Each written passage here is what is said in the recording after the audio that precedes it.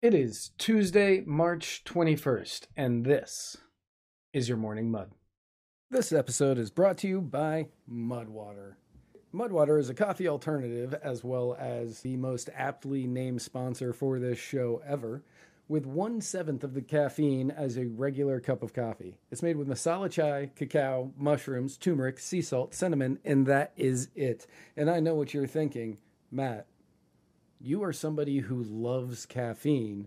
Why would you be hawking for a company that is advertising less caffeine? And that's because it worked. It's true. I love caffeine. I used to drink 2 energy drinks a day, and now I might have one a week. All thanks to Mudwater.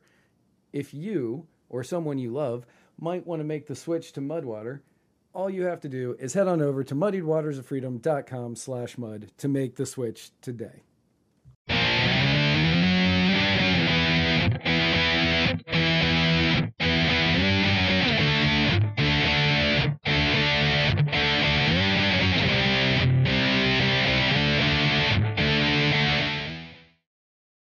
Good morning, everyone. I am Matt Wright, editor-in-chief of Muddied Waters Media, here to bring you all of the news that has been going on in the last 24 hours or so. Starting off by stuff that happened over the weekend. Now, over the weekend in France, protests broke out, and these grew to massive heights. And these protesters clashed with police in central Paris over the French government's pension reforms. Now, thousands of demonstrators marched on Paris and lit fires and threw firecrackers at police, and tear gas was being used to disperse the crowds of people, the throngs of people. And this was the second night that this had been going on since President Emmanuel Macron decided that he was going to unilaterally push through controversial reforms in order to raise the retirement age from 62 to 64 without a vote. That's weird to think about because, the Social Security debate going on in America versus the 62 to 64 going on in France. But this was seen as a authoritarian move by President Macron, and people were not happy. So no confidence motions were filed against Macron and his government in response to these moves. Now, the first was signed by independents and members of the left-wing Noops coalition in Parliament, while the second came from the right-wing National Rally Party, which is led by Marine Le Pen, who lost a very close election to Macron earlier in this cycle. So dozens of people ended up getting arrested.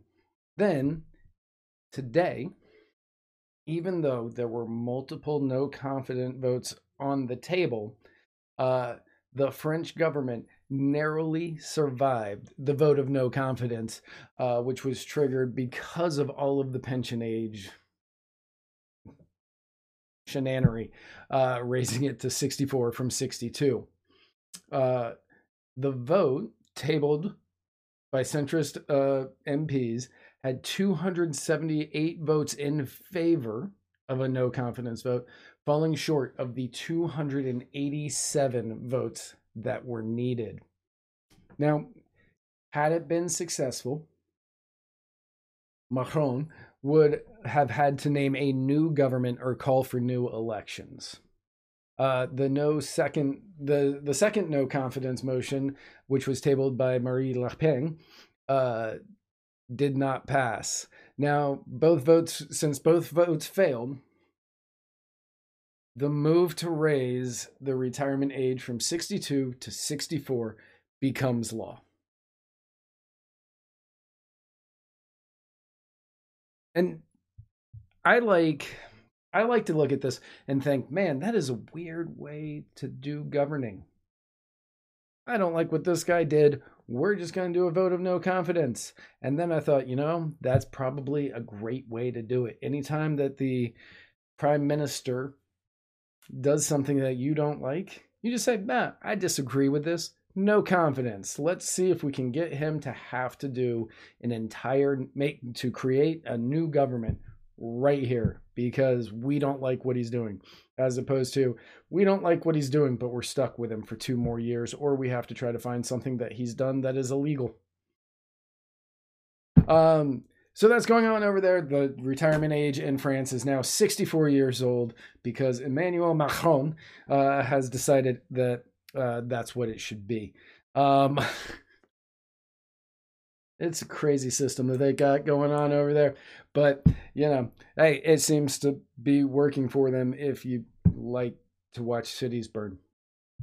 For anybody out there who is a baseball fan, like I am, the World Baseball Classic is happening as we speak. And on Sunday night, the United States beat Cuba 14-2 to advance to the finals for the second World Baseball Classic in a row. But that's not really the story. The game was going on in Miami.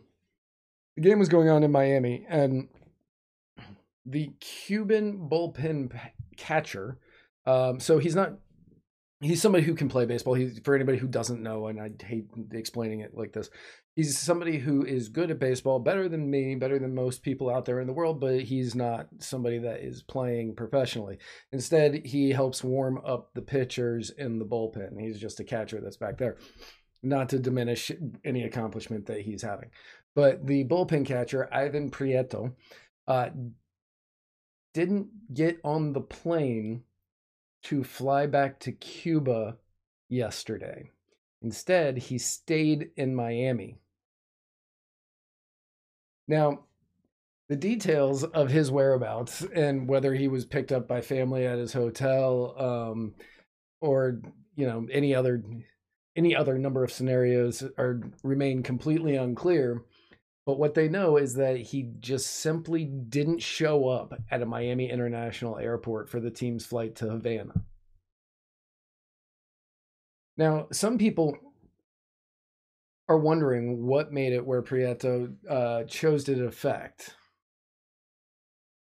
And some people think that it's because he's trying to pursue a career in the Major League Baseball. But others, I would think, correctly assume that it is more to do with the fact that he wanted to leave Cuba.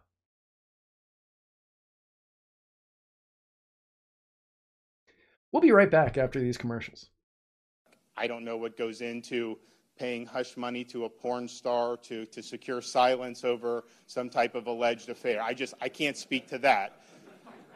But what I can speak to is that if you have a prosecutor who is ignoring crimes happening every single day in his jurisdiction, and he chooses to go back many, many years ago to try to use something about porn star hush money payments, that's an example of pursuing a political agenda and weaponizing the office. Welcome back, everybody. That was Florida Governor Ron DeSantis taking his best shots at Donald Trump over everything that's going on in New York. With the possible indictment and potential arrest that could be coming later this week. Initially, as we reported yesterday, Trump was saying that he was going to be arrested on Tuesday. It does not look like that's going to happen. There was still another witness that was going to be testifying. So it seems like what he probably heard was the earliest this could happen was Tuesday.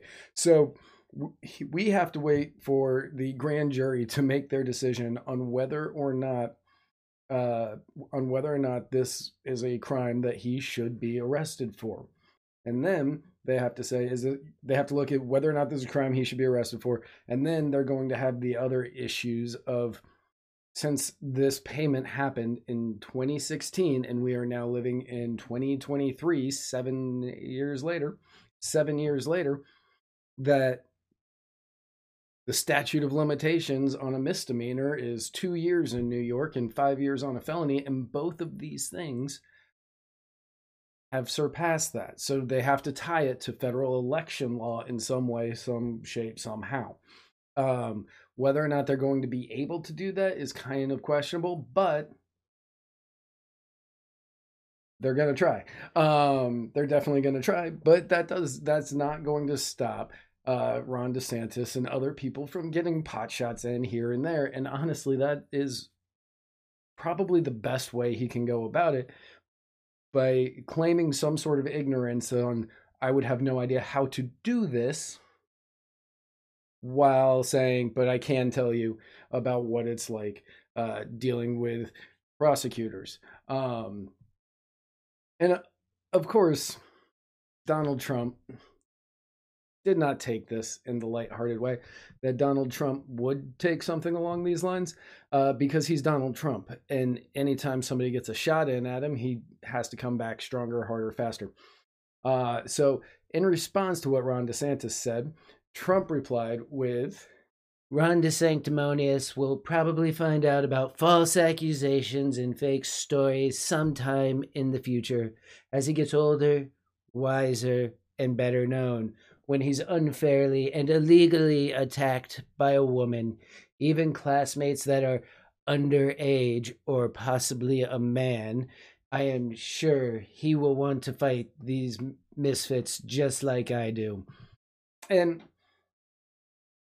for it being this early in the primary season, I think only 3 people have officially said that they're running. A couple other people are saying, yeah, I might run, who knows.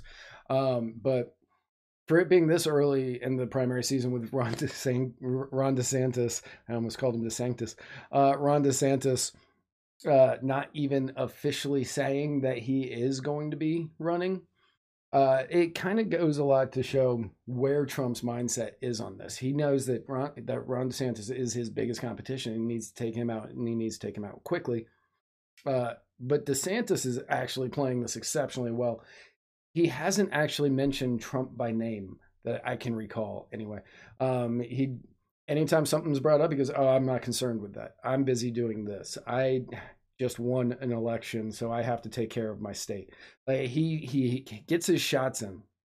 Now, as far as what's going on in New York, the AG has stated that he will not be bullied or intimidated by Trump calling for protests.